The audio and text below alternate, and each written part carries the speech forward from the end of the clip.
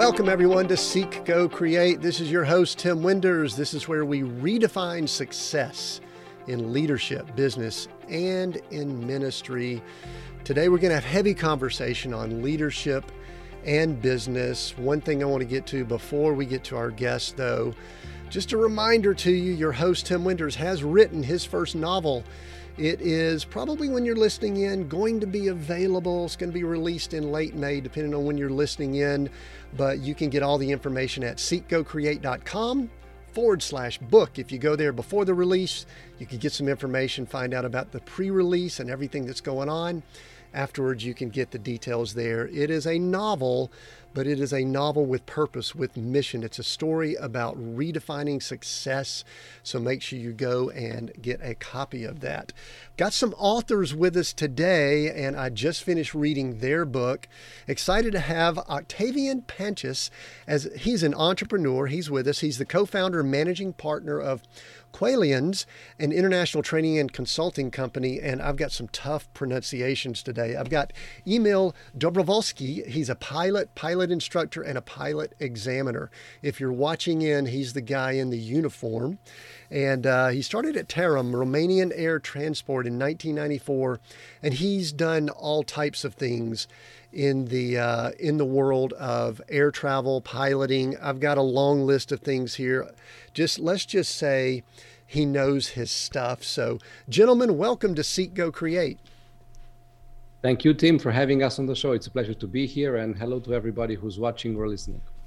Yeah, now you guys have written a book, and we're going to talk leadership and all in just a moment, but I want to get my first question out of the way. It's kind of my icebreaker. It's what I do when I'm out and about. If I bump into you, Octavian, and we're just chit-chatting, either we're on a plane or something like that, and I just ask the question, what do you do? What do you typically tell people?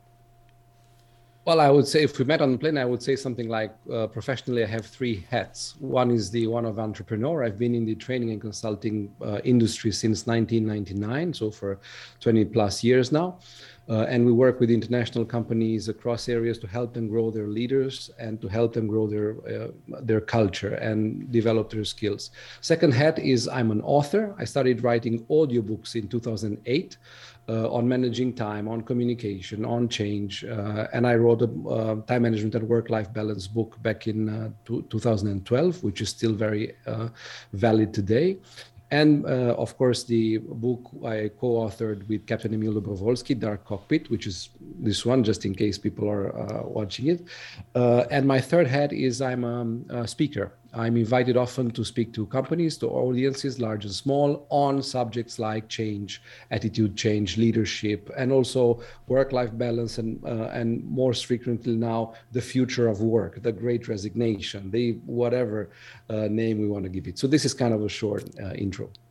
Yeah, thank you for that. And I love all of those because those are some valuable resources in our culture and society today. And you're speaking my language. Now, Emil, I'm going to go to you, and let's pretend that we're somewhere that you're not in your uniform. And we bump into each other, and I say, oh, we're at a children's thing or something like that. I don't know where we are, out at a restaurant. And I ask you the question, what do you do? What do you typically tell people? I always thought about myself as a professional. As a child, I always dreamed about being a pilot or an astronaut, but I was lucky enough to become a pilot. But if I will not be a pilot, I will be a professional in other professions. I don't know. I always respected and I respect professionals. They are working maybe with their hands, but they are doing great things. I learned to respect people around me that they are providing things to me, like a plumber, like an electrician. I always respect a professional when I see one, loving his job, doing the best to improve himself or herself, to become better, to provide for their clients. So I'm a professional in short. Yeah, and it's interesting you use the word professional. I think I just finished reading the section of the book towards the end where the both of you discuss what a professional is, and some of those things were powerful. We may get to those at some point during our conversation.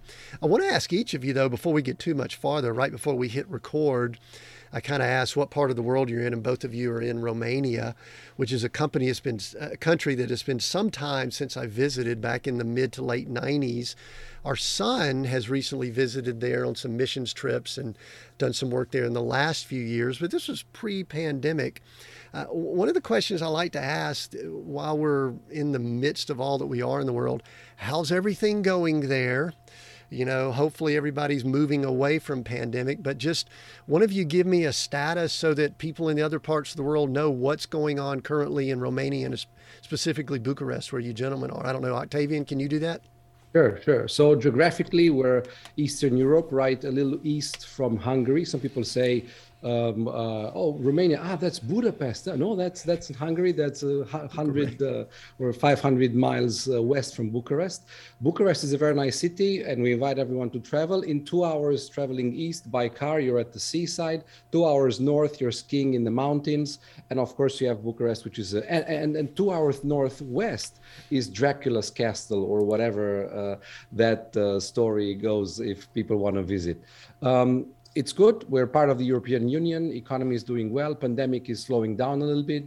Economy is going well.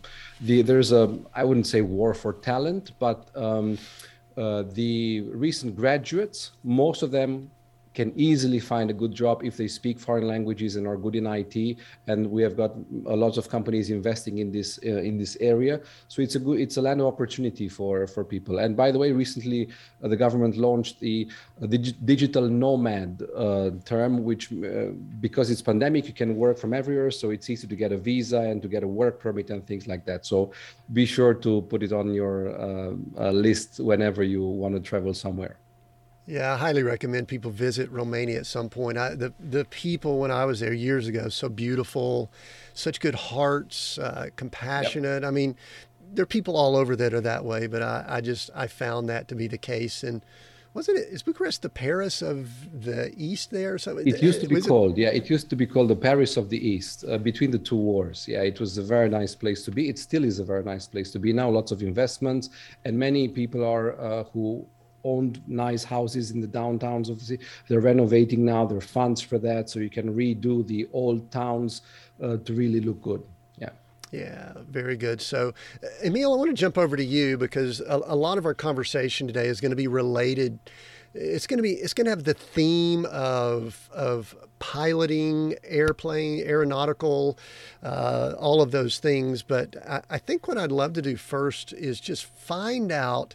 You mentioned being a professional earlier, but I would love to know how you ended up in the position and role you're in of being a pilot, because I think personalities, I think backgrounds, things like that feed a lot into what we end up becoming. And you used a lot of words earlier, professional, and we could see the uniform and things like that. But how did Emil become a pilot? I mean, is that something you wanted to do from like earliest recollections, or did you just stumble into it?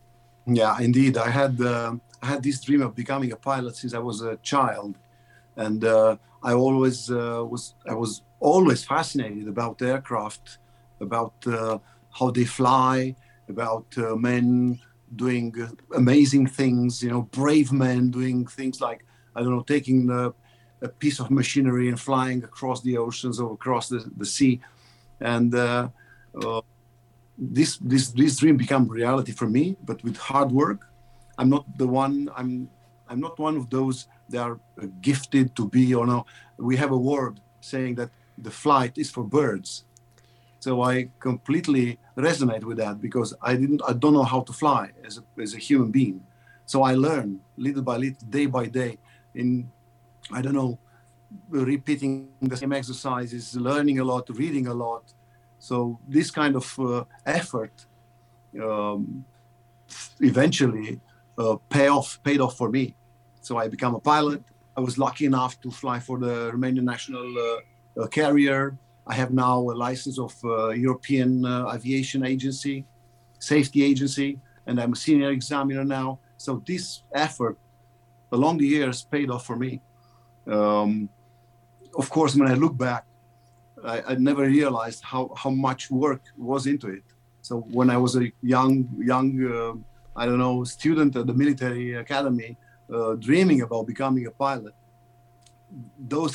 now what I'm looking at, when I looked at people like me now, I remember when I looked at them, I almost glorified them. I thought, wow, they are superhumans. Look at them. And then little by little, I become one of them.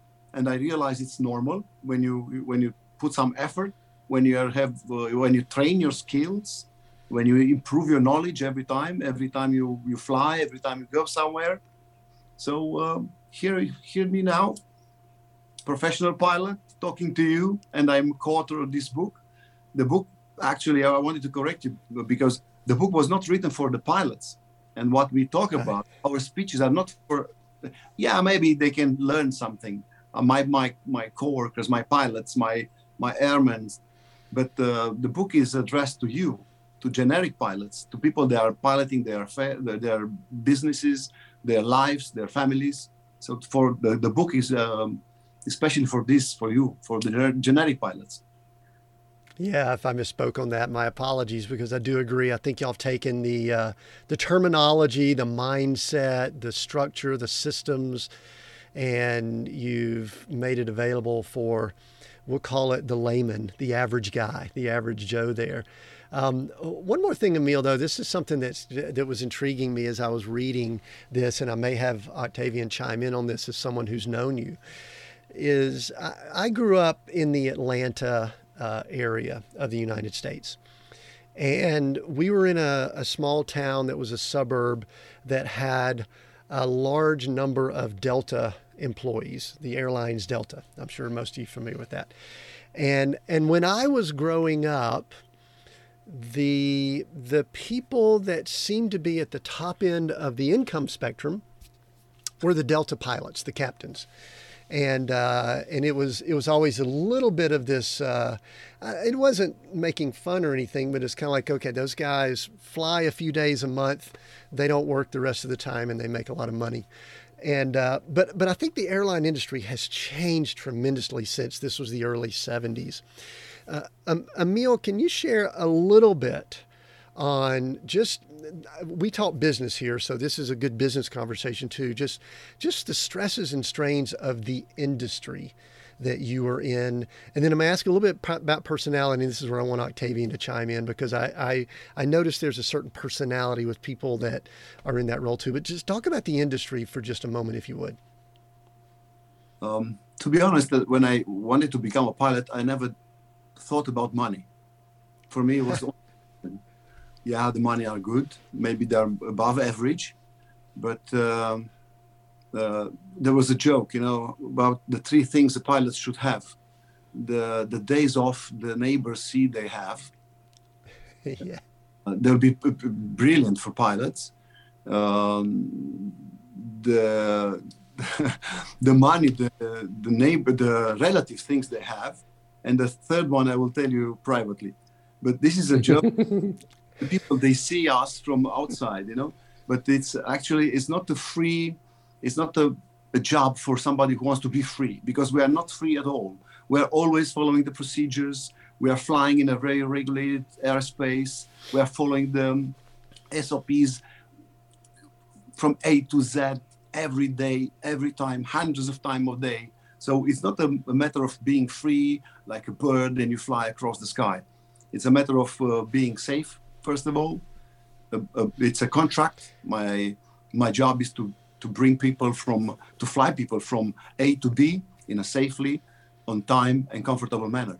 So this is the simple, let's say, contract I have with my employer, and I do this on my best. I'm going to the checks every time. Right now, I'm doing the ground refreshing course, and the next month I'm going for my check.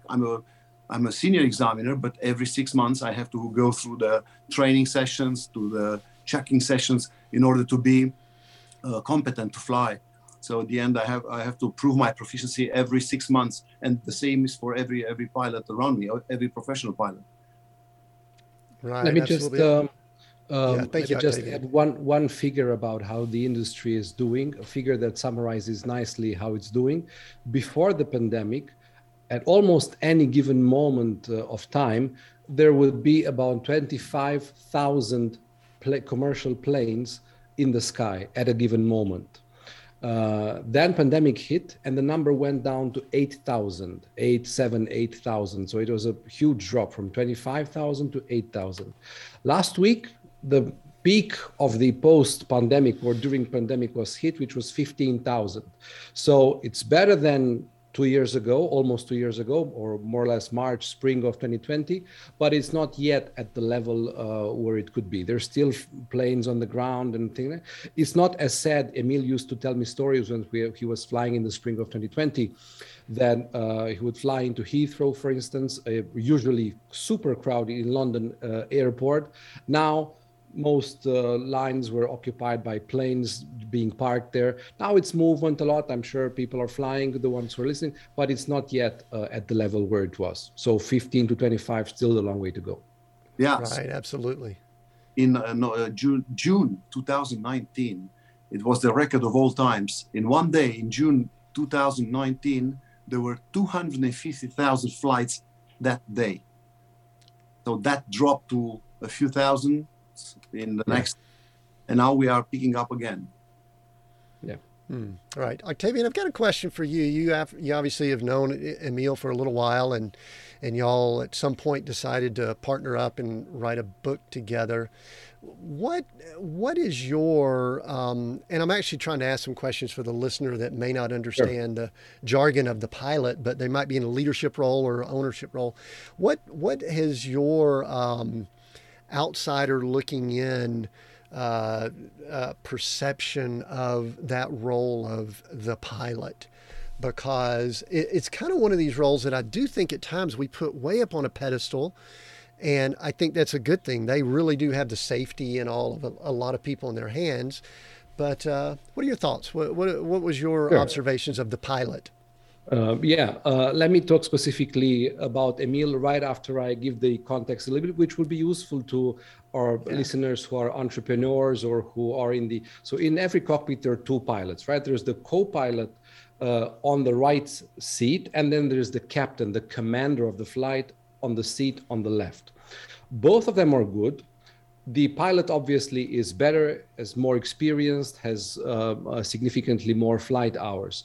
So that's one differentiator between the one who sits on the right and the one who sits. But there are two more differentiators, which are even more important than the first one, because almost any pilot, if they fly enough, if they're disciplined, they'll get the flight hours, they'll get the experience, they will go through enough storms and crosswind landings and stuff, they'll be able to handle that. But, and this is, every airline, when they examine pilots and decide who will get to become a commander, they look at these two things. Number one is maturity in making decisions and in behavior. So piloting a flight is not like you just bought a new sports car and I go into an empty parking lot and I show my friends what I can do with it and I go around. It's really not about that. It's not about boasting your skills. It's not about, oh, I can land through this storm and all the recommendations say go to another airport. That's not the moment to say, no, I think I can do this. I saw movies with Denzel Washington and with the all the other captain. No, it's maturity means you understand what's going on and you make the best decision. You don't haste into decisions.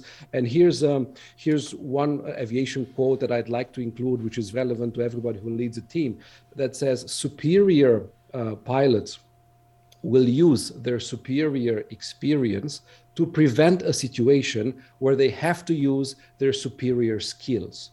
So it's not that the superior pilots don't have superior skills and are able to maneuver the plane in ways in which you can't imagine. No. Is that they have the maturity, the experience to know how to prevent those situations. So it's this maturity that people are looking for when they think about, surely we have got that pilot who says, I want to be a commander, registered for their exam. That's one thing they look at. Another thing they look at is responsibility. And this is some people, some pilots really, they're good. Let's say they have the maturity to make it, but they don't want this responsibility. We have a chapter in the book that's called 61 Signatures, because I know as Emil was sharing stories with me about aviation, says one of the things he said, I signed documents, I don't know how many times a day. And I say, just for fun, could you count how many times you sign per day? And if he has a busy day with flights from A and B and then B to E and something, the number of signatures can go up to 61. So that means that he takes on responsibility for the plane, for the technical side. The guy on the technical side, here the plane is fine, sign for it. I sign for it, it's mine now. Just to make a parallel, some people when they rent a car, a $10,000 car, the guy at the desk, would you like insurance? And the guy, oh, of course I like insurance. I mean, they don't want to take responsibility for a $10,000 car. How about a $200 million plane? And something infinitely more valuable, 200 souls on board, or 150 or 400. So it's this responsibility that you've signed for it, you're responsible, you decide what the destination should be. We cannot land at point B for weather or safety procedures. We do that. So, some pilots who are on the right-hand side or the co-pilots, they don't move to the left seat, either because they don't yet have the maturity or because they say, hey, you be the one who takes that. Now, so these are three items: more experience, maturity in making decisions, and responsibility. These are critical criteria that as business leaders, we should look at when we think about promoting someone, right? He's the best sales guy in the world. Okay, does he have the maturity not to give away discounts the moment the customer asks for them, for instance? Does he or she, or is he or she willing to take responsibility for the overall target for the team of 3 or 4 or 5? For instance, somebody who's listening might say, hey, I was missed on a promotion once where I worked somewhere before. I don't know why, because I was good. Yeah, maybe they did not see the other two things. Now, I'm sure nobody in our audience was ever missed for a promotion because they're good, but some other people who are not listening to the show, maybe they were for these two. Now, you see these at Emil every single time we meet. And we saw this in the 1.5 years that it took us to write the book. He was open to discussions. He was open to see my view, to very simple things whenever we meet somewhere, to meet a customer or somebody. If we agree, let's meet at 2:00. He's there at least 15 minutes before, if not 20 minutes. Even today on your show, we both arrived late. You are at the level of a captain because we both arrived early, not late. Sorry. Yes, y'all were early.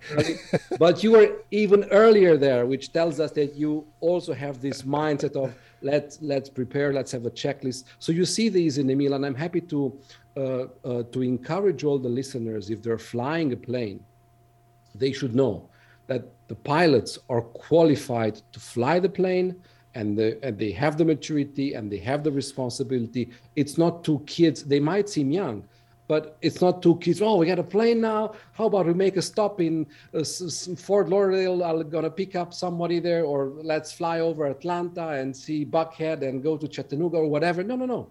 They will follow procedure. You can rely on what they're doing. It's not like your nephew just took his driver's license and invites you for a drive. Don't go, because you don't know what they'll do, right? But with pilots, and I'm happy to see that, to report that Emil is like that, and be encouraged if you're flying, they're like that too. Yeah, that's really good. I want to circle back to one thing you brought up, because I've read a lot of books on leadership for now 30 plus years.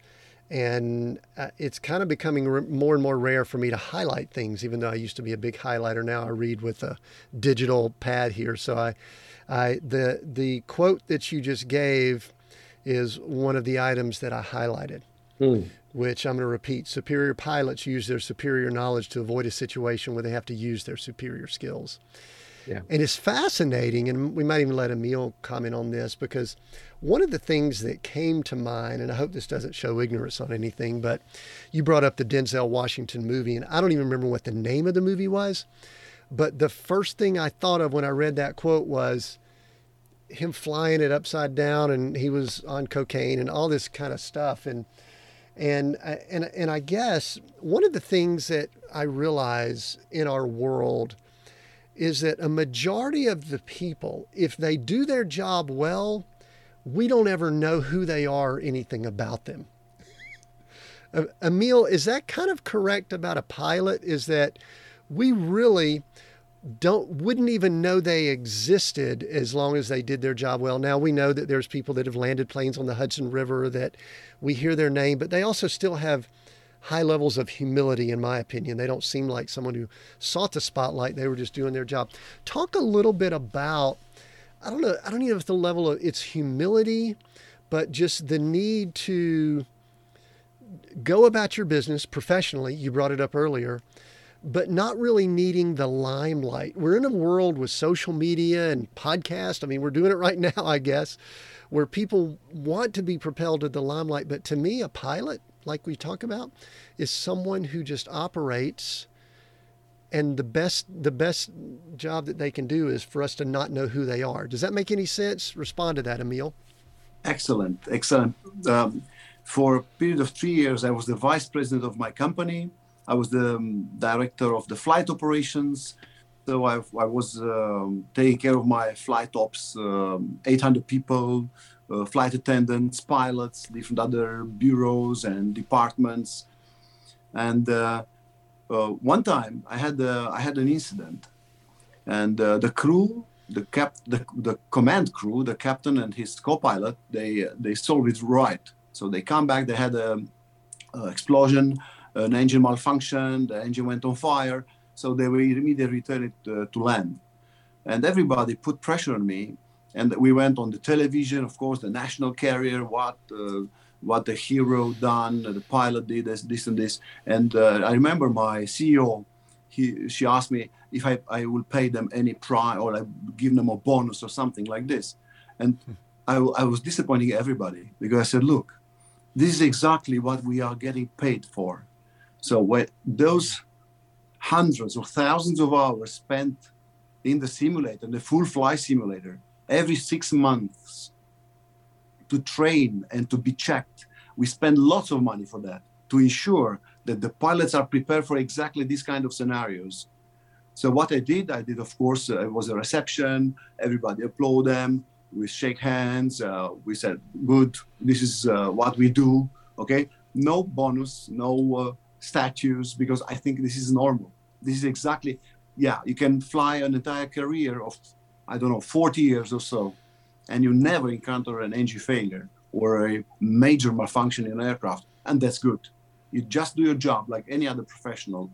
Close the door of the aircraft and take off with your crew, and if something happens, sick passenger or something, do the best in your ability to save the case, to save the day, go from A to B on time, safe, and do your job.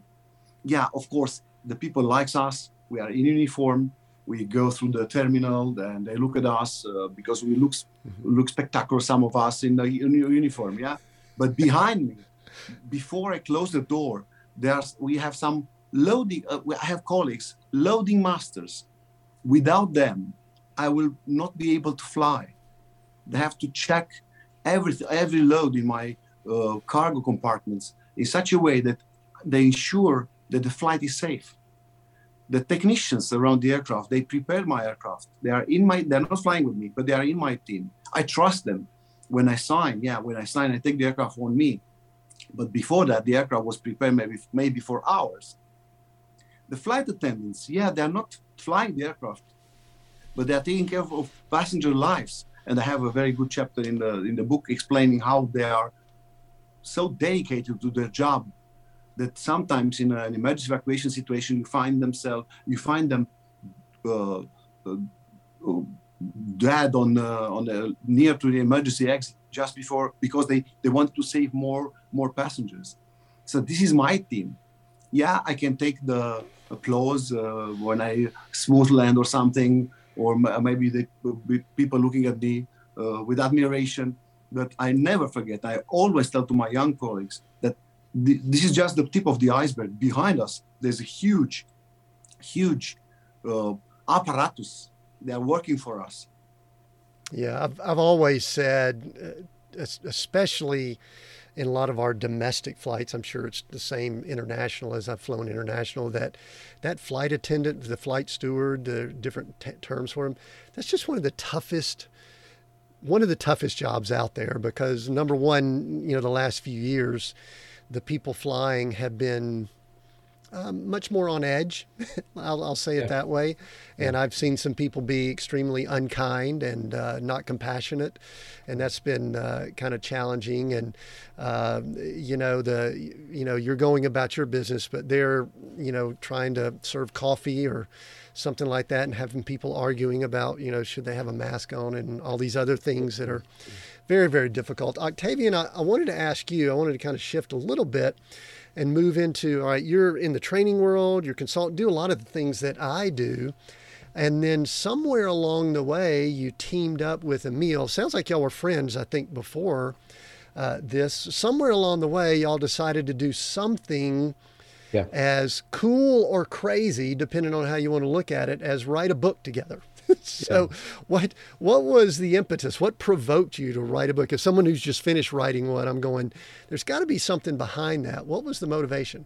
Yeah, there was a small igniter, and then there was a big igniter. The small igniter was that, and this is how I met Emil, by the way. In 2008, I think it was the summer, we were flying with our family on vacation. And flight was okay, but what I was surprised by after takeoff was that the captain addressed the passengers, and we could understand 100% of what he was saying. And I'm sure you and our listeners have been on flights where captain is saying something, but we don't exactly know what. It looks like, what I always think of, funnily, is that they hold their nose and say, this is flight Delta 123 flying from Atlanta to New York. The temperature outside is very well.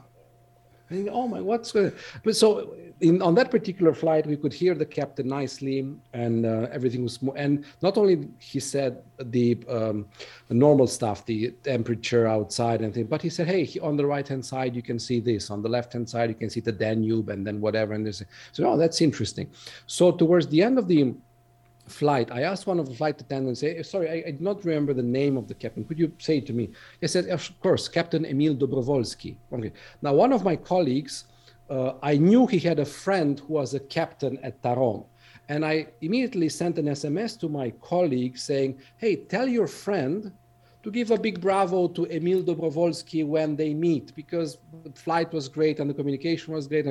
And my colleague Ciprian replies with a smile. He says, hey, my friend is Captain Emil Dobrovolsky. I'll put you two in touch. So that's how we met. And then we invited Emil to our team once. We had a kind of a summer TTT and had guests and everything. And we were fascinated by the stories he shared. Let me just 30 seconds quickly share one, and then if you want to expand on that further, that's up to you. He said, imagine there's an emergency landing at night, and there was something going on, and one engine is on fire, and the plane finally stops on the runway, sideways like that, and everybody's scared, and there's fire and everything. What does the captain do in that particular moment? And he asked us, and all of us went, switch off the fire or turn on the fire extinguisher. I said, no. Announce the tower that there's a problem. No. Discuss the evacuation procedures. No. And everything we said, he kept just saying, no, no, no. And they said, okay, what does he do? And he said, nothing.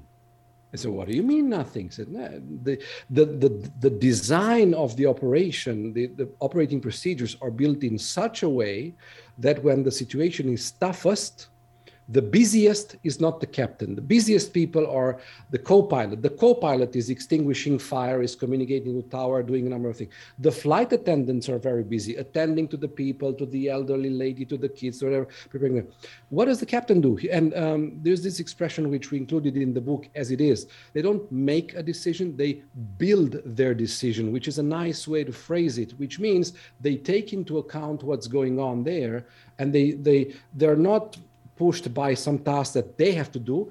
Their co-pilot is trained to do fire extinguishing, communicate, whatever. They can do that. But speaking of about maturity, the maturity and the best decision is left on the shoulders of the captain. But the burden of other smaller tasks is taken away. And we all went, wow, that's interesting. And not only is it interesting, number number one, it's interesting. Number two, is very useful. And number three, this is big contrast to what's going on in many entrepreneurial companies, right? Because there, when there's a crisis, who is the busiest in the room? It's the captain, the entrepreneur, the owner, the whatever. They make the phone calls, they call people, they distribute tasks. But in aviation, because they know that's not the best thing to do, if there's delegation and there's everybody else knows what they need to do, so the captain has time to breathe. Emil talks about the fact that they sometimes even pull their chair back a little bit so they have a better overview of the cockpit and make better decisions. So it was a story like that and another one like that, and this is interesting. And then we invited Emil to meet our customers and to speak at a few conferences that we do for our customers. And no matter what the audience was, whether it was bankers or pharma people or IT people, the audience every time felt the same two things. Well, this is fascinating, and two, this is useful.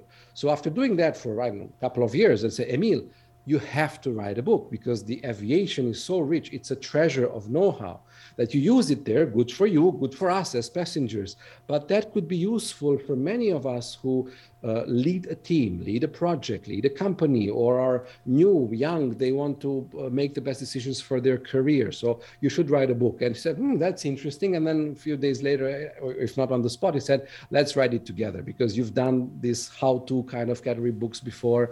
So that was the beginning of the, and by the way, speaking of the title, maybe you'll want to discuss with that. We had two titles in mind. We did not start with the title. We said, let's worry about the title later. It will come. Let's list the messages and the stories and the principles.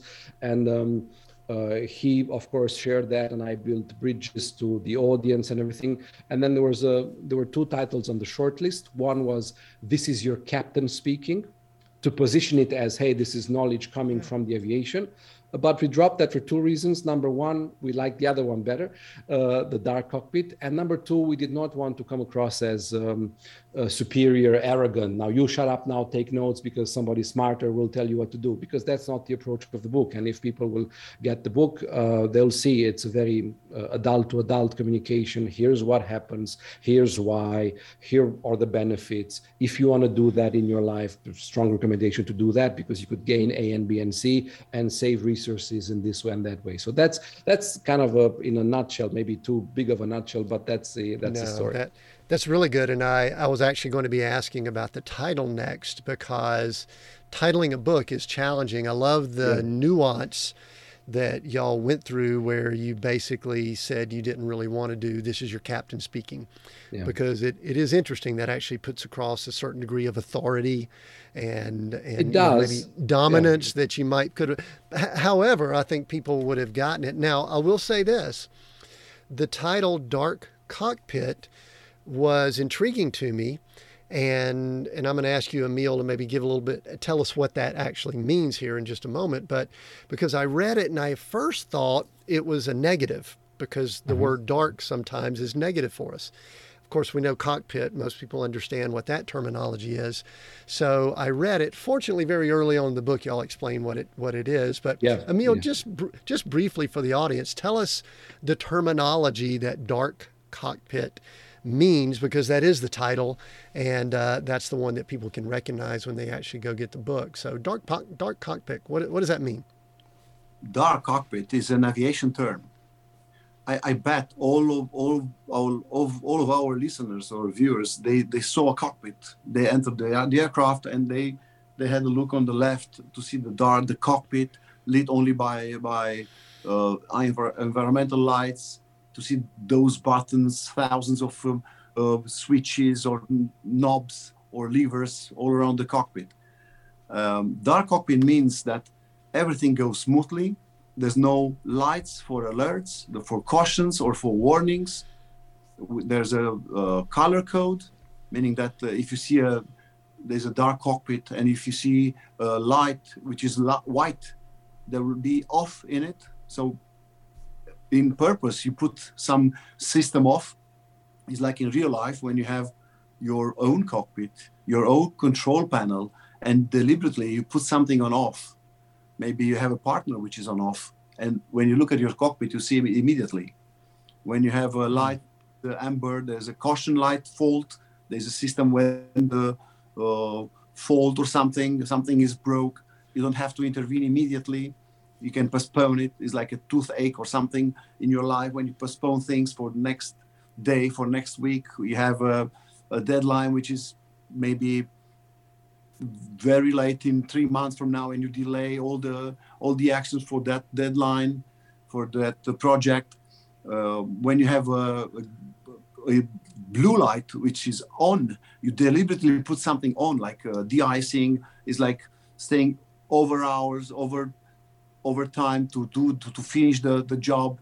But of course, if you have lights like this and they're all lit at the same time, there's no dark cockpit, you are wearing yourself down. Your performance is getting low every time you don't have a dark cockpit. So the dark cockpit means that everything goes smoothly, you operate everything normally, you do it properly, you respect every action, every SOP, you follow the book, doing things properly. When you look around you and there'll be no light, is dark cockpit. In opposite of that, we call it Christmas cockpit. And too many times when things goes wrong, if you look at the people's control panel or cockpit, it's a Christmas cockpit, because they used to it. They okay, I have some lights, don't worry, I can postpone it. Yeah, but every time when something goes wrong, if somebody will look at what happened, they will see that you had the few lights for months now, you didn't address them on a timely manner, so they simply piled up. And when something like maybe something which is trivial or banal will just add to that, they will bury you, and you're not able to cope, you're not able to perform well. So this is the kind of comparison we do between my job and my dark cockpit with your job, with your generic cockpit in your personal life or in your professional life. Yeah, the thing that's challenging about that, maybe Octavian, you could chime in on this with the background you've got. The subtitle of the book is How to Communicate, Lead, and Be in Control at All Times Like an Airline Captain. And here's what I know, because I work with leaders and executive teams and interact with a lot of people, is that most people, I don't want to say most people, large numbers of people, would not say they are in control at all. And some of them have lights going off. I mean, their cockpit is not dark.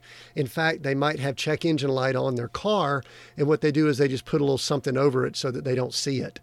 Yeah. Let's talk about that, being in control versus not in control. And, one of the things, if I were to say about the demeanor of a pilot, a captain of a plane, is they do appear to be peaceful and calm most of the time. I'm thinking of one airline here in the United States, Southwest, I'll go ahead and mention them, that they do kind of have a little bit more of a sense of humor maybe than some other airlines.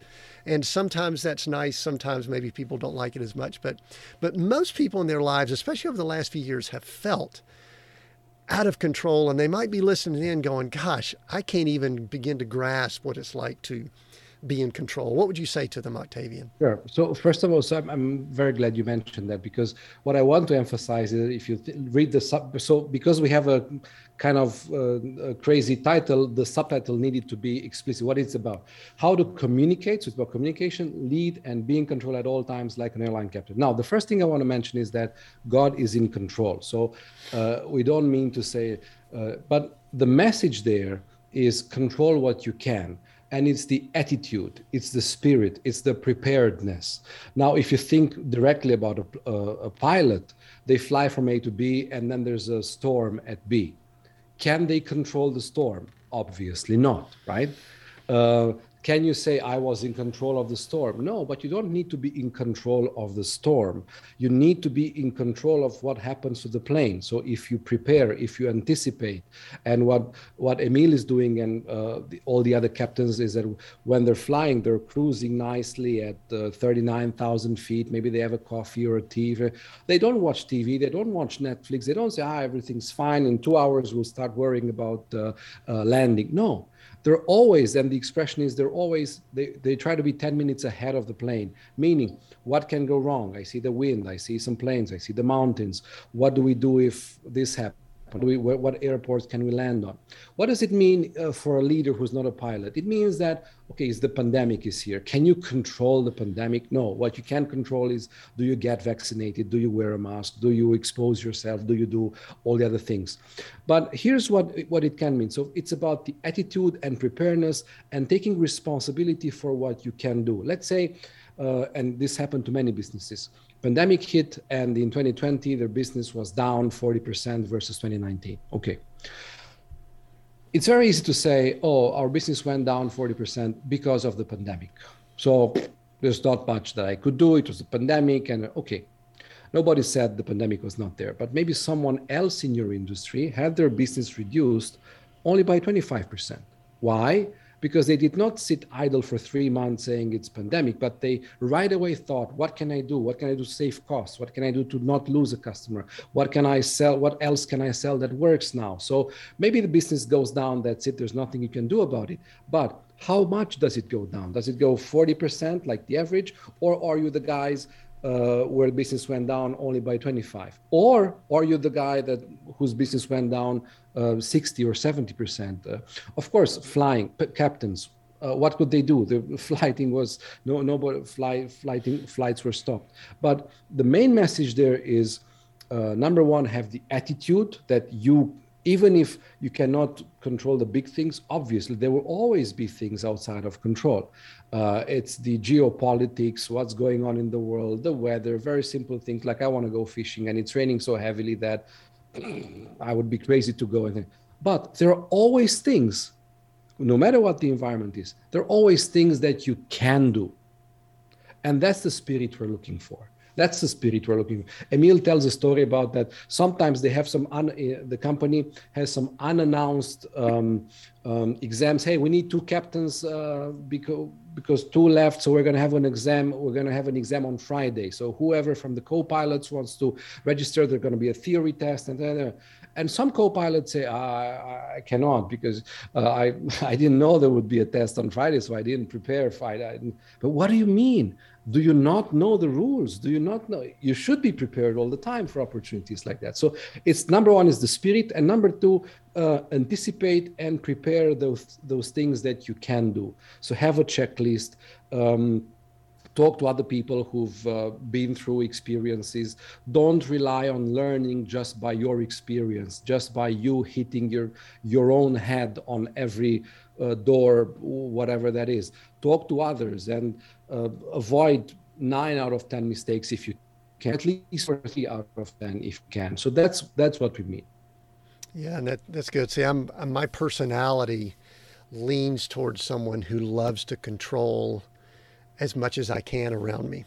As I've aged, we'll use the term maturity that you used earlier. As I've matured, I've kind of gotten to the place where I recognize I can't control that much. I can prepare. My mindset, my attitude can be ready. And I think y'all conveyed that really well in the book. There's another quote that I highlighted that in my ebook, it was page 97, but it was, the test of a leader is if they leave their team better than they found it. There's a word that I use a lot in all that I do called stewardship. Are you a good steward? Yeah.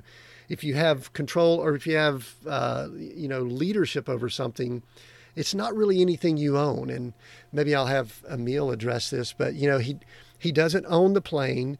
He doesn't really own the passengers. He doesn't own the crew. He I guess the patch maybe might be that he has here. Talk a little bit about that mindset of someone who is in charge, but you don't really own any of that, Emil. You're just a steward of all of that. Talk about that, and then I've got just a couple of questions. We're getting close to starting to wrap up. That kind of thing we wrote in the book. They came out talking to each other. I spoke with Octavian, and he told me once, he said, you realize that every time you fly with a different crew. So I said, yeah, of course, we are a big company, so we're not flying too often with the same co-pilot or the same crew members. So he said, yeah, but you have to present in front of them as a new leader. So that's what we thought. They said, yeah, I'm a new leader every day. So this is a challenge to present in front of them every day. I'm waking up tomorrow, let's say at 4 a.m. and the airport briefing room at 5 a.m. in front of my crew, and I have to present myself not as a boss, not as a captain, not as the big guy who's telling them what to do. As I was grown, because when I was a co-pilot, it was a completely different paradigm. It was a completely different environment when the boss, the captain was the boss, the father of all of us. He was 3 meters tall, and I was like a few centimeters tall, and everybody was not so important. But nowadays, you have, if you do like in the old days, you'll never get feedback. You never get help from them. And of course, they will realize that something is missing in you. Of course, I'm the boss. Of course, I'm taking the decision. I will make the final decision or the final call in emergency, or I will take the decision to disembark on unruly passengers like happened yesterday, and things like this. But beside of that,